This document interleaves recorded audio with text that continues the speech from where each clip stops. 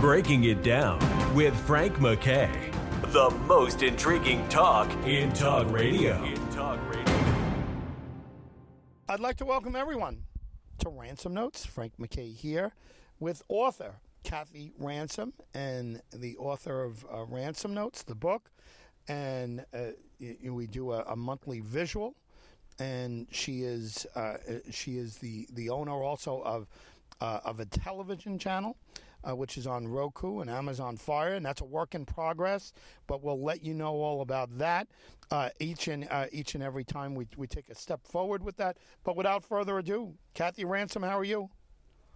Just fine, thank you, Frank. It's always good to visit with you and our audience. Life is busy. It's amazing that we're already speaking today, and it's almost May. Doesn't seem possible, but that's okay. The weather certainly is not May here in Illinois right now. It's sort of cold. Oh. But I got a question for you. Yes. Have you ever set a goal, tried to do something, and it didn't work, and you failed, so to speak? Yeah.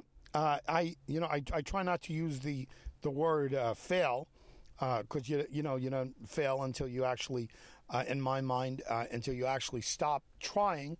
And sometimes you pivot and you change the goal. But yes, I know what you're talking about. I've set goals and fallen short of those goals for sure. Well, the other day was at a restaurant that we frequent here in Springfield, Illinois. We're having breakfast. I glance over at a neighboring table and realize people have gathered around it and are taking some pictures of an item on the table. It is the craziest thing. The guest has just received a platter of pancakes. In conversation with the waitress, the pancakes on that plate weighed 6 pounds and 5 ounces of batter. Wow. And the gentleman that was about ready to eat them, and I have no idea who he was excited. He was preparing. He cut one of the pancakes in half. He did the strangest thing. If I get pancakes, what do you usually put on a pancake? A maple syrup. He was sprinkling sugar on the top of his. Oh, my gosh. Cut it in half. It was it was a huge, there were four pancakes on that platter that made up this 6 pounds and a half. And he rolled up half of one of them with the sugar on it, and he sort of slowly ate it. And I glanced over a little later, and he was starting on the second half of the first pancake, eating much more slowly. And about that time, the waitress comes by, and she says, well, you know that's a special we have here at this restaurant. The people who, if a person can eat that entire platter of pancakes, 6 pounds plus, in one setting by themselves, not giving bites to the neighbors, they get the pancakes free. Otherwise, they pay a large fee. And then she added that all of these years, and they'd been doing this for about 30 years, having this as a possibility in Charlie Parker's, is the restaurant here in Springfield, Illinois. They have had only 3 people who have accomplished that goal. So it's really, really a toughie. Yeah. And about that time, I look over at the table. There is no pancake in his hand. There are still 3 pancakes and a piece on the platter. And he is just sitting there. Obviously, he did not make the goal. And she said, one of the people, only 3 people have ever done that in all the 30 years. One of the 3 did the craziest thing. I'm sure you have never done this with your pancakes.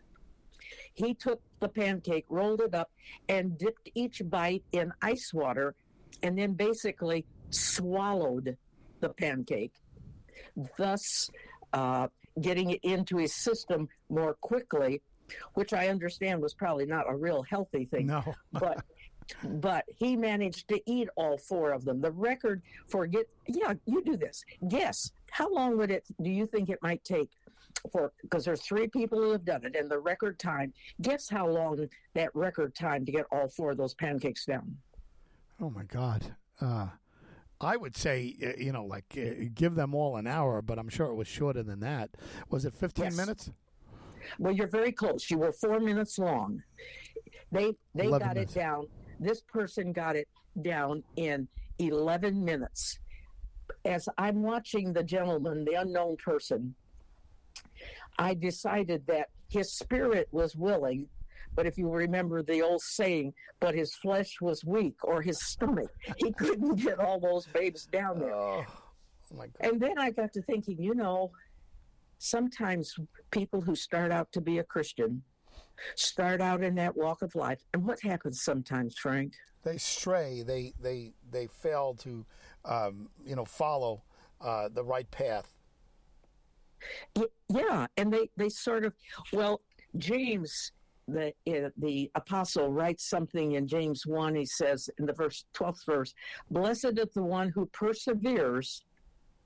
That's what that pancake man didn't do. The one who perseveres until trial, because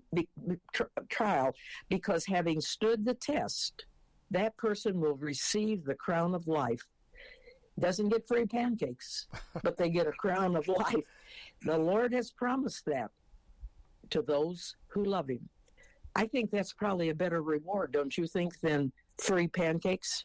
Yeah, I can't I can't imagine anything more valuable than that reward, and quite frankly, I think pancakes are cheap enough where you could you could eat them without having to kill your heart or kill your stomach or whatever. But what a wonderful thought, and how nice it was that you turned this story into that point. It's an excellent point. Well, and I think we need to remember that people who are trying to indeed persevere under whatever their life's trials are, and some trials are really complicated, and I think people who are in some of our countries today where Christianity is really not welcomed at all, to persevere places like that, they really are going to need the Lord's hand helping them accomplish that goal.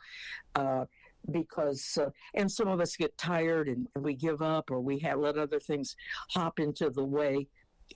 But I think I really am looking forward to celebrating with the Lord, whether it includes watching him on the throne.